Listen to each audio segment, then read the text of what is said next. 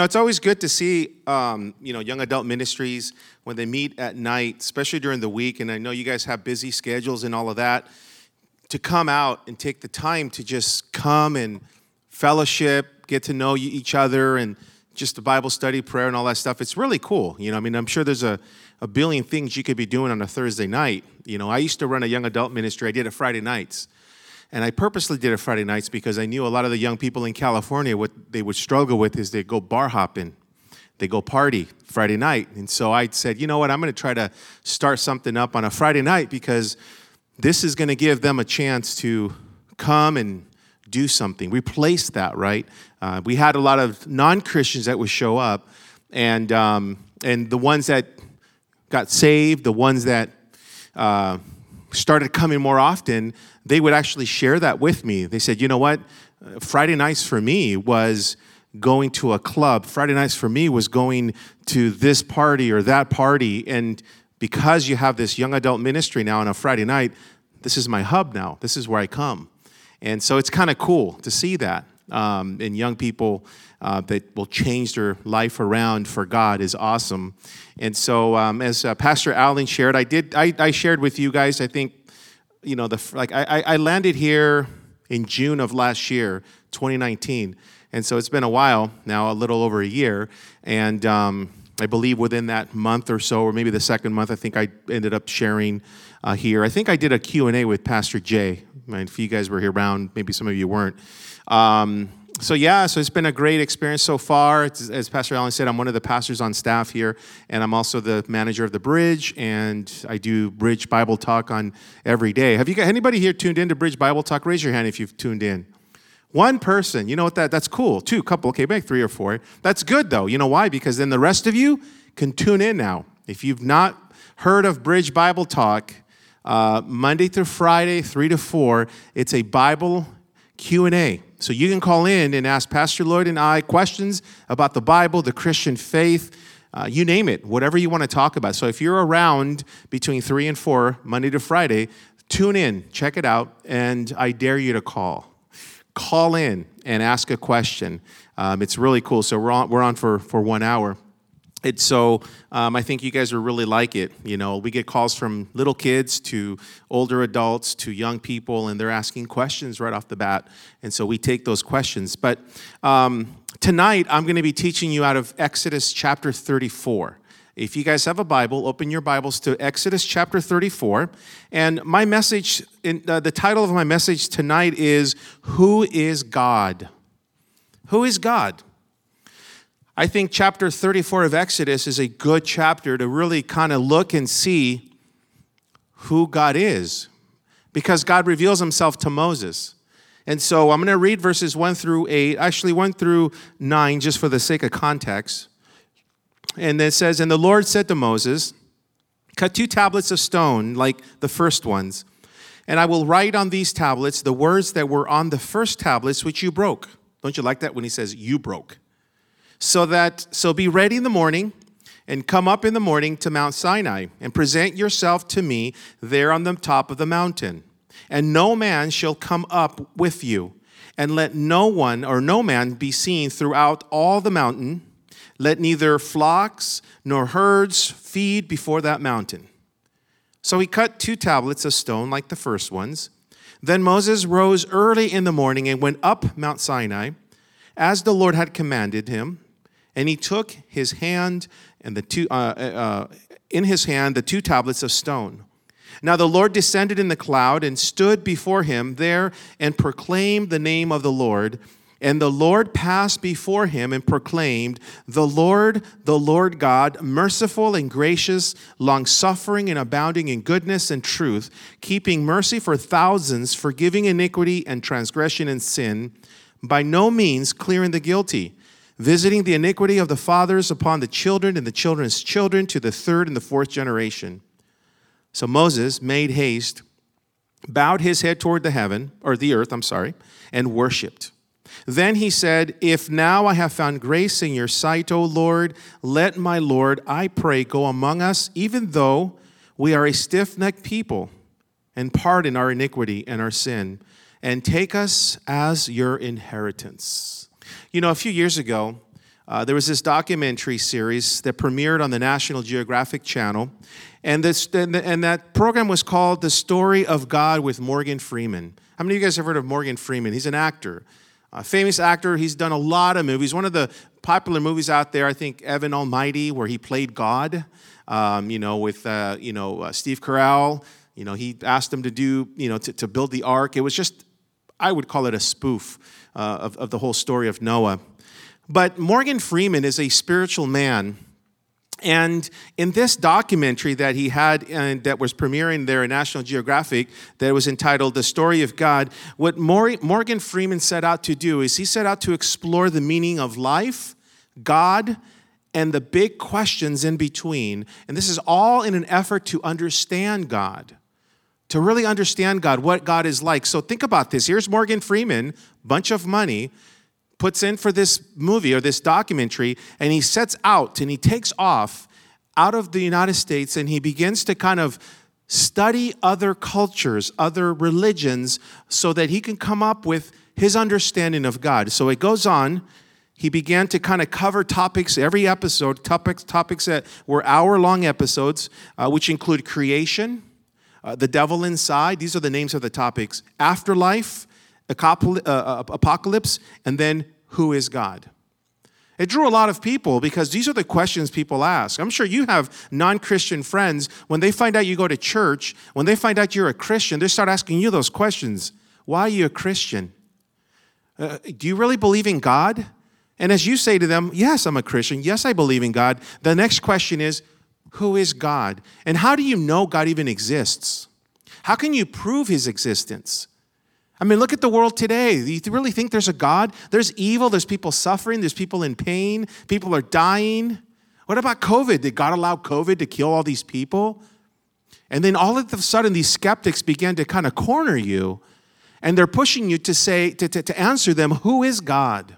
So Morgan Freeman, because of his religious desire, wanted to know who God is, and he began to do this study. He traveled to 7 countries exploring religious experiences. And Morgan Freeman said this, and he actually concluded, and I quote, "In some places I found answers, and others led to more questions.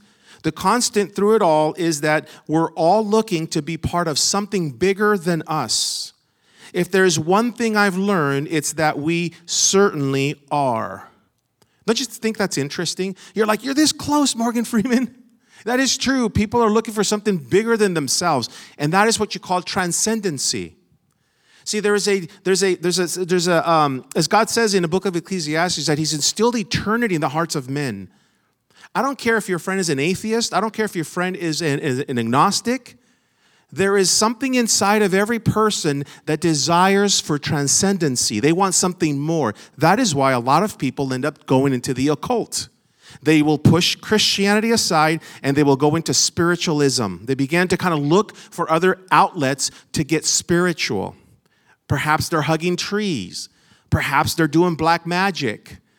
Maybe they're looking into spells. And all of a sudden, people are looking into other places to fill this void in them.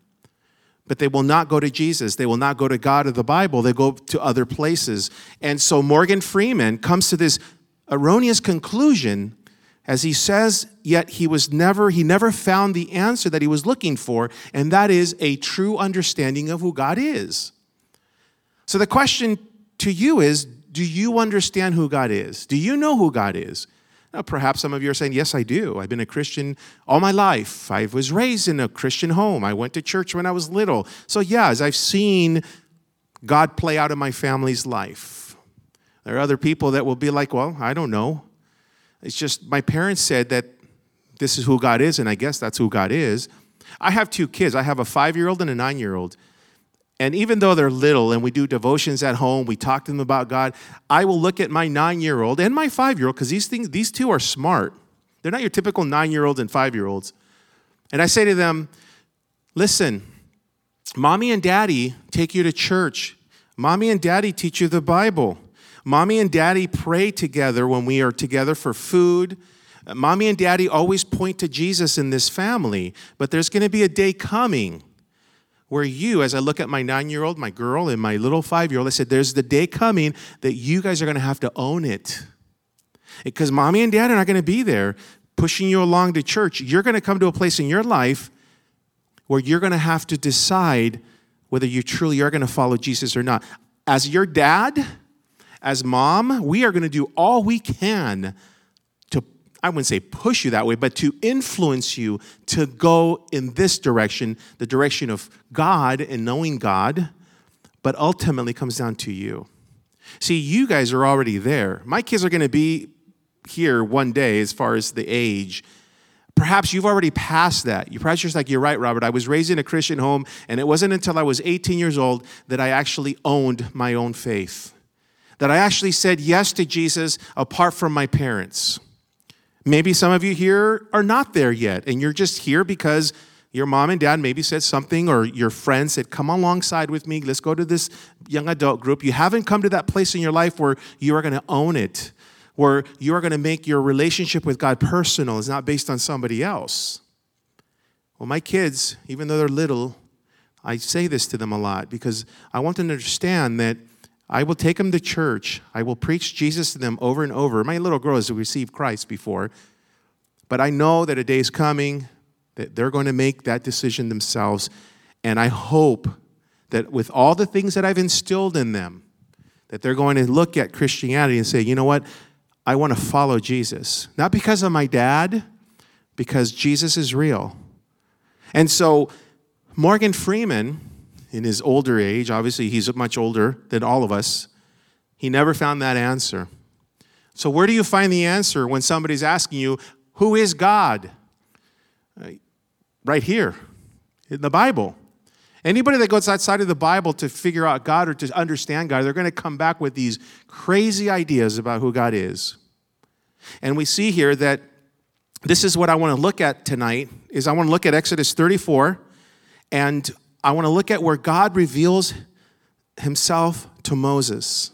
And he does it in a miraculous way. Now, chapter 34 you can go back to chapter 33, verse 18. All of this in chapter 34 kind of is based out of 33, where Moses said, please show me your glory to God. Show me your glory. Well, Moses didn't tell God, well, God, this is who you are. No. Moses is asking, Lord, you show me who you are. I think that's probably the most honest thing you can do or ask when it comes to understanding God. Is to say, Lord, you show me, who are you? I've had friends in the past that have come to Christ because of that. They say, God, if you're real, reveal yourself to me. Show me you're real. And God does it in a variety of ways. It's the person that says to you, no, this is who God is. And when they tell you who God is, you're like, oh, that's not the God of the Bible. Well, they're being very prideful. They think they know God, but they really don't know God. And so we see very clearly that as Moses is here, he's actually going to see, God is going to reveal himself to Moses. And so let's look at the text here. Let's look at verse 1. It says, the Lord said to Moses, he says, cut two tablets of stone like the first ones. It says, and I will write on these tablets the words that were on the first tablets which you broke. These are no other than the 10 Commandments. And he says, like the first ones, back in chapter 32, verse 19, Moses, as he was coming down the mountain, he came and realized and saw that the children of Israel were doing some detestable things, worshiping a golden calf. And because of his anger, he ended up breaking the 10 Commandments. Here we see very clearly, God says, now cut two stones again. And he says, and I will write on these, he said. It was God who was going to write down the law, not Moses. God didn't need Moses' input. He didn't need Moses' approval or his advice. God knew what he was going to do. And so the first ones in Exodus 32:16, it says that the tablets were the work of God, and the writing was the writing of God engraved on the tablets as he broke the two. So God had already God had the first two stones ready for Moses, and even though the stones were provided by the Lord the first time, we see here the second time, God is asking him to do it again. He's required to cut these stones because obviously he broke the first ones. And so notice in verses 2 and 3, Moses was to be ready, and God sets boundaries. Look what he says here in verse 2. He says this in verse 2 and 3. He says, so be ready in the morning, and come up in the morning to Mount Sinai, and present yourself to me there on the mountaintop, and no man shall come up with you. Let no man be seen throughout all the mountain. Let neither flocks nor herds feed before that mountain. So the boundaries were no one should be coming up but you. This whole base of the mountain has been set apart. That's what the word holy means, to be set apart. Stay away from this. Only you come up.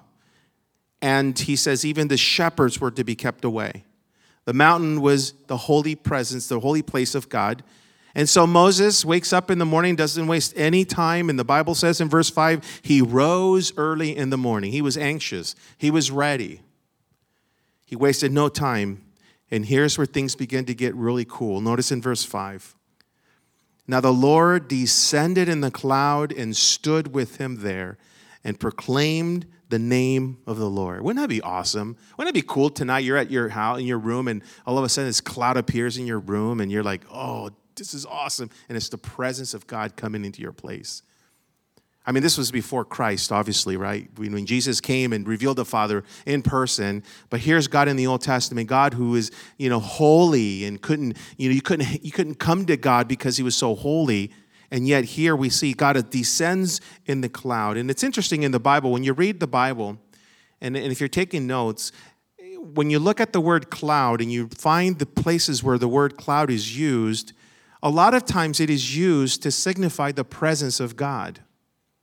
For example, in Mount Sinai, Exodus 19:16, we see that God appeared again on a cloud there. That was his presence. In Exodus 13, verses 21 through 22, we see that there was a cloud that led Israel by day and a pillar of fire by night. So the cloud represented God's presence. He says that every time you see that cloud move, you follow. It filled Solomon's temple, signifying the presence of God in 2 Chronicles 7:2. It overshadowed Mary in the New Testament at conception of Jesus in Luke 1:35. Jesus ascended on a cloud in Acts chapter 1 as he went back into heaven. And when Jesus comes back, Revelation 1:7, coming back on the clouds. Pretty interesting. And here we see that what Moses is about to experience here is a divine visitation of the presence of God, or a dwelling of God on earth. This is a radical thing. This doesn't normally happen today. Yeah, you hear people say, God appeared to me in a room. I remember I was in Bible college one time, and I came into my class, and there was a guy next to me on the left, and he was sitting, and he kept staring at me. When you know somebody's staring at you, you could feel it, right? You kind of like when you're looking at the peripheral, you see that their head's turning, looking at you. Isn't that kind of freaky? You're like, okay, they're looking at me here, right? And he kept doing that, and I just kept ignoring it, looking at my professor, and I could see him staring, and I kind of I did one of these, like, oh, okay, he's looking at me. Kind of weird, right? Freaky, right? And so as he was doing that, I was like, okay, what is this? He's either trying to tell me something, or he's just weird, right? So at the end of the class, we had a break, or actually at the break of the class, I looked at him, and he's staring at me. And I said, hey, bro, what's going on? And he says, can I tell you something? I'm like, sure. He says, can we walk outside? I'm like, really? I'm going to walk outside? It's dark, And I grabbed one of my friends. I said, hey, can you come out with me? I'm not going to go out outside with this guy. Pulls out a gun, I'm gone, right? I don't know who he is. And he began to share with us, because I had my friend with me, that Jesus appeared to him in his room. And I said, okay. And so he appeared to me, and he was sitting there in my bed, and he began to talk to me. And I said, okay, what did he say to you? He says, well, he said that in the end times, he's going to use me. I said, all right, that's cool. I guess you'll miss the rapture then. And you got that one, right? And I didn't say that to him. And I said, okay, that's awesome. God's going to use you, great. But here's where I went, oh, this guy's not doing well. And he says, and he also told me that my mind, and I'm going to be smarter than Jesus. When he said that, I was like, okay. I looked at my friend and said, okay, we need to pull him aside here. You see, that was weird and that wasn't biblical. When we see these divine visitations of God in the Old Testament, this is pre-Jesus. Jesus came. We saw in the New Testament, Jesus walked among people and all, and Jesus is in heaven. He's gone now. I'm not saying that God cannot do that again, but it's not a normal thing. We have the Holy Spirit now that is with us, and it's the presence of Christ through us in the Holy Spirit. Here we see this spectacular, dramatic self-revelation of God. And here's Moses. And notice what God says. What it says there in verses 6 and 7 is very important. He says, the Lord passed before him and proclaimed. You know what this means? This means that God wants to be known. Listen, God is not a mystery. People think that God is this mysterious being that's out there that you have to figure out and go after and try to figure out and look for. God wants to be known. And what I mean by that is that God wants to reveal himself to people. He wants to reveal himself to your agnostic friend. You see, you don't have to try to convince somebody that God is real. You just say, you know what, buddy? You know what? If you go in your room and you ask God, Lord, if you're real, reveal yourself to me or show me that you're real, God has ways to reach that person in a radical way. And so we see here that very clearly that God wants to be known. This is what makes God personal. He's not trying to hide from people.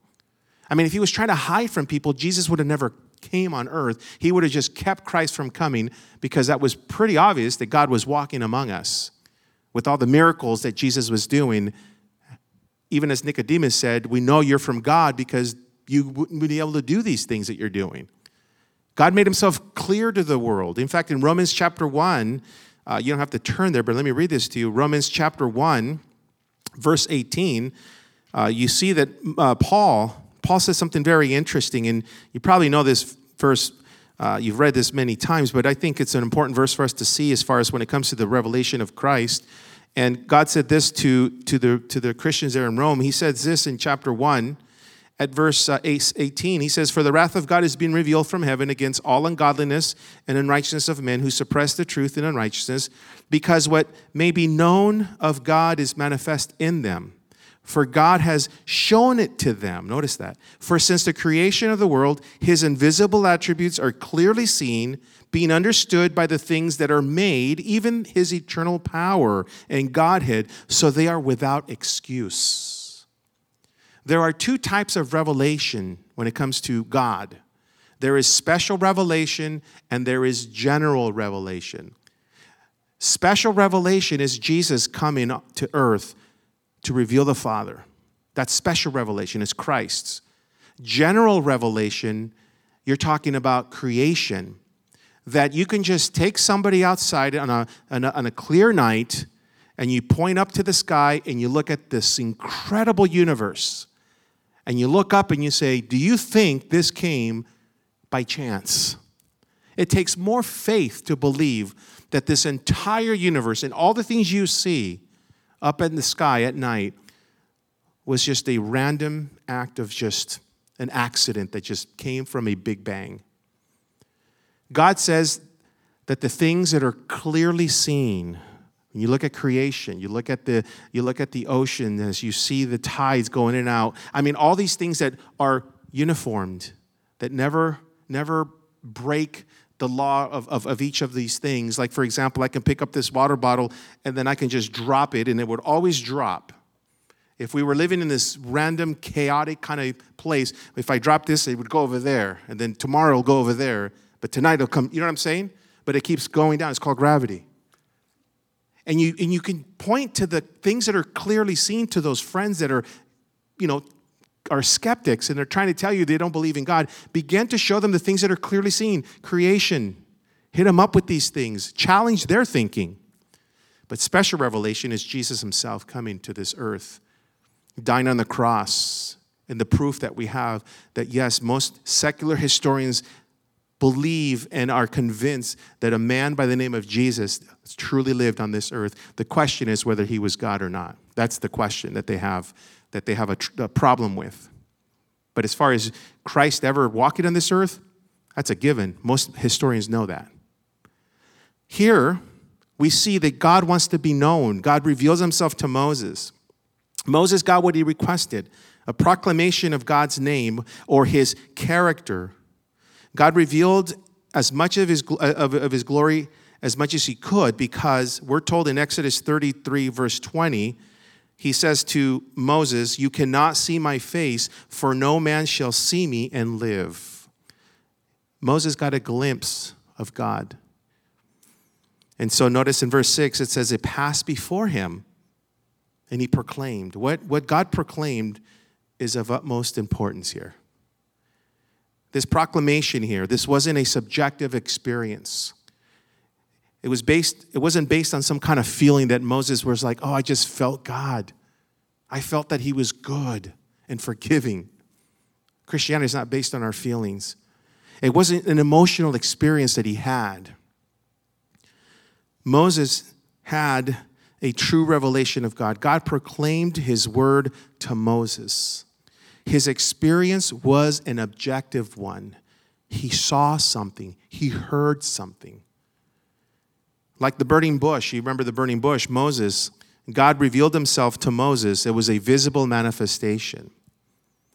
And the Christian faith, you may know this already, the Christian faith is an objective faith. You don't have to be ashamed of our faith in Christ. Yeah, there are people calling us Jesus freaks, or you're an unreasonable person. You're narrow-minded. You don't understand. There's no way I can be a Christian. You guys are so weird. Listen, our faith is objective because we have Jesus, who's the object of our faith, and then you have your own personal experience. And what I mean by that is, look at your own transformation. You guys are here. I mean, I'm boggled when I think about my life. I've been a Christian for 24 years, 25 years. And I'm thinking, the person that I was before I was a Christian. I mean, I'm not going to sit here and give you my testimony, but I'm thinking, I always think back, I flash back to my past. I'm like, wow. And I fast forward to now, I'm like, man, who am I? Totally changed. The desires that I had in the past are no longer there. And yet my heart's desire is the Bible, teach the Bible, pray. All these things that were absent in my life in the past. I didn't care about God. I was raised a Roman Catholic. I had this religious fear of God, but I didn't really know God. As a Roman Catholic, all I remember is that Jesus stopped at the cross. As I walked in a Catholic church, Christ was always up on the cross, crucified with a crown of thorns and blood, and that was Jesus to me. That's where it stopped for me. It was just the man that died on that cross. Beyond that, I wasn't really sure what happened after that until I got saved and I became a Christian, and I realized there's more beyond the cross. There's more beyond the crucifixion. I'm actually serving and living for a real God, a living God who's in heaven, who died on the cross for me and rose again to prove that he was God and that I truly have eternal life. That when I lay my head on my pillow tonight and my house falls down on my head, I know where I'm going to go. I don't have to worry about what happens. I remember one time I was witnessing to a friend who would always make fun of me because I was a Christian. This is at work. And his name was Jerry. Always made fun of me. And one day I had him on his own, because he would always do it when there was always people around. Get those that make fun of you perhaps are usually around other people, but get them alone, it's a different story. So I finally got him alone, and I said, Jerry, let me ask you a question. He goes, what? If you were to die today, do you know where you would go? You would see the look on his face. It's almost like his face turned pale. And he looked at me and he said, I don't know. He would never admit that in front of the other coworkers. I don't know. And I shared the gospel with him. It is so important for us to understand that the Christian faith is faith in Christ. He's the object of our faith. And our faith is based on a real historical person. At the heart of our faith is the person of Jesus Christ and his resurrection from the dead. It is not blind faith. It is not blind faith. And so he reveals himself to Moses in an objective way by proclaiming who he is, this visible manifestation of the glory of God. And notice what he says, the Lord God. This is the self-revelation of God. The word Lord, when you see the word Lord in the Bible, capital L, capital O, capital R, capital D, that is the covenant name of God. That is the God who appeared to Abraham and to patriarchs. He actually introduced himself as the covenant God, the covenant-making God, Yahweh. The name is so holy that Jews do not use that name. They would go G-D. They had so much reverence for the name of God, Yahweh. And this is the name that he's revealing himself. And then the repetition of his name here, some scholars believe it emphasizes his immutability, meaning he's unchanging. He's the same yesterday, today, and forever. He presents himself as the eternal, unchanging God. And this is God. He doesn't need man to define or describe God. This is who he is. He's telling Moses, this is who I am. This is who I am.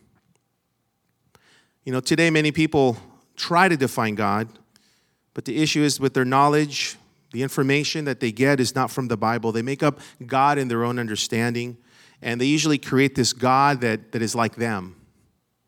You know, when they say, oh, I'm a Christian too, and they're smoking pot, getting drunk, right? And you're like, I don't know if we're different. I'm a Christian, you're saying you're a Christian, but look at your life. Your life is not even modeling anything like that. Well, most of the time, they create a God in their minds that only sees the good things they do, but is blind to the bad things they do. And that's a big thing we see today. So this is the covenant name of God. Yahweh. This name, capital L-O-R-D, appears in the Bible in the Old Testament over 6,500 times. 6,500 times. This name is used more than any other name of God, and it was first used in Genesis chapter 2, verse 4. God's name is vital to a proper understanding of who God is. Knowing God should be the top priority of every person. And especially for you as a Christian and for me as a Christian. Generally speaking, for the whole world, knowing God should be top priority, but we know people don't make that as a top priority. But for you and for me, it's a given that it should be a top priority for us to know God. There's not going to be a day that you're going to wake up in the morning and say, I know everything about God now, so I'm good. You will never, ever, ever reach a point in your Christian life where you're going to know everything about God. So what I mean by that is that you're going to continue to learn about God. God is going to reveal himself more to you through experiences as you're getting older, as you're growing up. God is just going to be blowing you away. You know generally who he is in the Bible, right? You know the stories and all, but when he begins to reveal himself to you personally through experiences, that's awesome. That's when you really begin to connect with God.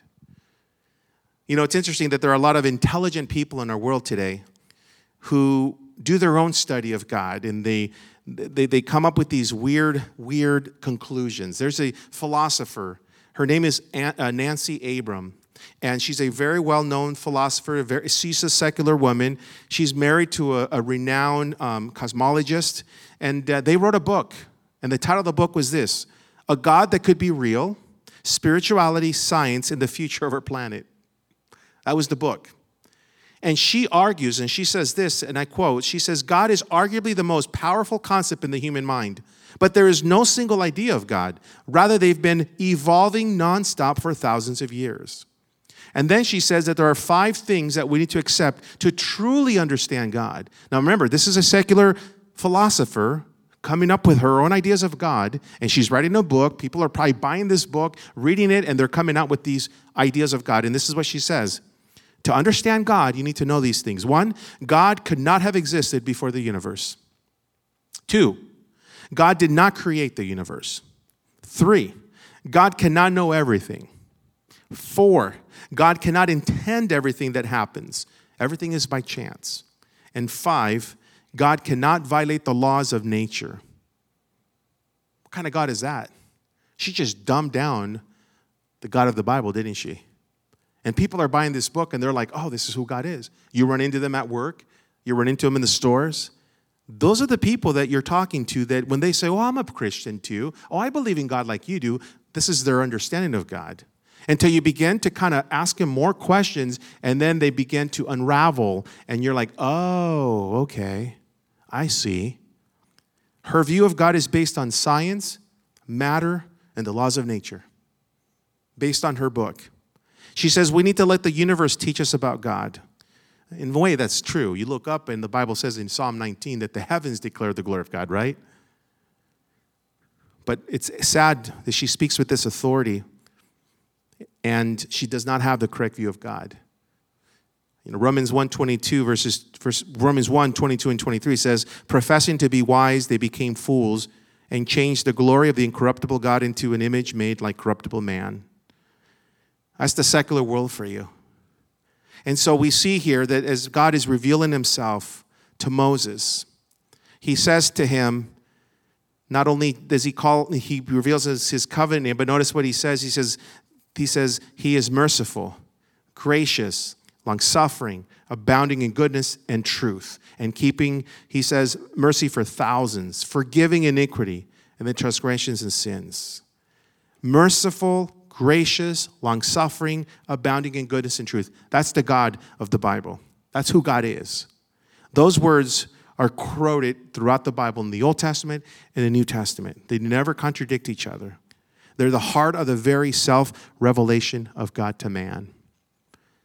And so when somebody says to you, who is God? You could say, you know who God is? God is a merciful God. He's a gracious God, long-suffering. He's abounding in goodness and truth, and he's a forgiving God. That's the God that we have. That's the God that people need to hear. These words are words that are expressing the gracious nature of God. And so Moses is revealing, he's seeing these things, and it says there, I love the one that says abounding in goodness. It means loving kindness. It means to be faithful, to be loyal, to show goodness and mercy. Not because the object deserves it, but because the giver chooses to give it. And that's who God is. Remember Psalm 23:6, it says, surely goodness and mercy shall follow me all the days of my life. We say God is good, and we say, amen, God is good. His goodness will follow you the rest of your life. His goodness is there. No matter how hard your day was today, God is good. Amen? God is good. And you could see how good God is in your life. And sometimes we don't see that. We're not going to really see the goodness of God or know and understand the goodness of God until we get to heaven when he says, you know that one night that you were at the Gradient on Thursday night? Yeah. Where there was a car barreling down. The guy was drunk. And you know what? I made sure that guy didn't hit you. And just that day, you cursed God or you said, oh, God, I don't trust you or something. You're not good. I don't know. And he spared your life. You don't know what God is up to. You don't know what he's doing behind the scenes. And so the good thing is that he is good. He's abounding in goodness. So God is saying to Moses, this is who I am. But there's another side of God. Notice what he says there. He's loving, he's gracious, which does not cancel out his righteousness. Notice it says that God forgives. Moses knows that God forgives because of the children of Israel that he was leading through the desert. He's getting a second chance here. They're getting a second chance. And he says that forgiving the iniquity, the third and fourth generation, meaning God is slow to punish, and he gives us a chance after chance to get right with him. But if we don't, obviously God will have to deal with us, and that's what happened with like Jonah, who went the opposite way. And so how does Moses react to the revelation of God? Notice what he does in verse 8. So Moses made haste, bowed his head toward the earth, and worshiped. He didn't question God. But are you really that good, God? No, you're not that long-suffering, are you? No, he says, you know what? This is overwhelming. He just bowed his head and he just worshiped. Moses was reminded of who God is. He knew he was not equal to God. He knew that he was the servant, and he knew to let God alone be God. Can you do that tonight? Can you just let God be God in your life? Could you please not try to control God in your life? Can you not try to tell God what you want to do in life? Sometimes we try to string God along. Instead of us following God, we want him to follow us. God doesn't need that. God knows better than you know yourself. God knows the future. You don't. And so for us to be trying to tell God what to do or to go this way, God, with me, is very foolish. You're telling an eternal God, a God who has been around longer than you, that you know better than him. And yes, life can be disappointing sometimes. He never said life would be fair, but we do know that God is faithful. He's trustworthy. We're living in a fallen world. We're around fallen people. Things happen. It's not always his fault. And you can't say, well, it was his fault. No, it wasn't. We're in a world that's fallen, a world that is about to be redeemed as Jesus is preparing to come back. We see here that when Paul the Apostle got saved in Acts chapter 9, we see that he was knocked off his horse. And the very first thing, when he found out it was Jesus, when he says, it is Jesus whom you're persecuting, you know what Paul said? He said this, Lord, he said, who are you, Lord, first, right? He thought he knew God. But then he says something more powerful. He says, what do you want me to do? What do you want me to do? This is Paul the Apostle. See, a lot of times we will tell God, Lord, this is what I want to do. Instead of humbling ourselves and be like Paul and say, Lord, what do you want me to do? And wait for him. Wait patiently. Exodus chapter 34, verses 6 and 7 is fulfillment of Christ himself. It says in John 1:14 that Jesus, the Word became flesh and dwelt among us. That word dwelt means tabernacle. That Jesus tabernacled among us. The tabernacle, which was moved around and it was taken apart, put up and everything. Well, Jesus himself became that tabernacle who walked among us. So what do I want you guys to learn from this? And as I conclude, we have a wonderful picture of God that will, one, help you in your personal relationship with God to grow more and to understand him more. And two, it will give you something to tell those skeptics when they ask you, who is God? Go take them to Exodus 34. Memorize Exodus 34, the section where God revealed himself to Moses. This is who God is. Philip's request in the New Testament to Jesus, he said, Lord, show us the Father and it is sufficient for us. And then Jesus sort of rebuked him. He says, have I been with you long, and yet you have not known me, Philip? He who has seen me has seen the Father. So how can you say, show us the Father? In the New Testament, Jesus Christ is the dwelling place of God's glory. Everybody saw it.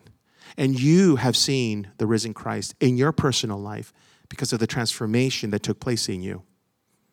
The person that you are today is because of Jesus. Because Jesus is real. When I got saved, my friends and even my family thought I was just going through a trip again. I would always go through different fads, right? Over and over, different styles, different things. And now I became a Christian. It's going to burn off. He's just following other friends that are Christians. This is not going to last. Well, they were wrong 20-some years later. What happened to me was for real. It changed me for real. Have I been living a perfect life? No. Is that what God calls me to do, is to live this perfect life? No. Paul even said, I have not reached that place yet, but we will eventually in heaven. But in the meantime, on this side of heaven, I strive, not for salvation or for doing good works, but I strive to please my God. Not because I'm trying to get more approval from him. I'm already in the beloved. I've been accepted already. I don't have to prove anything to God. God already saved me. I'm valuable to him. So whatever I do is not to get more favor from God. It's because I love him and I want to honor him and I want to serve him. And so we see clearly here that the good news for us is that God is gracious. God is merciful. He's long-suffering. And he's ready to pardon us when we fail, when we sin. And so the question that we have to ask ourselves is, do you know God? Has God revealed himself to you? Do you feel like you've gotten you've come so far and you're maybe like a lot of people where they're just religious. They're just kind of going along with the motion, but they're not really there yet. And some of you probably are there. You're, amen, that's right. Christ is awesome in my life. But maybe you're here tonight. You're like, I'm not there yet, Robert. I've been kind of coming here kind of like a skeptic, kind of seeing just kind of stepping back and seeing what this is all about. But I'm not there yet. Well, tonight, God is saying to you, and he's revealed himself to you through his word, and he's telling you who he is. And almost like, what are you waiting for? Are you ready to step in and trust God with your life? Are you ready to allow God to lead you and direct you and help you? Are you done living your life by yourself? Are you done living your life on your own, trying to do your own things? Are you willing to let go of your life and allowing God to come in and say, I will take over?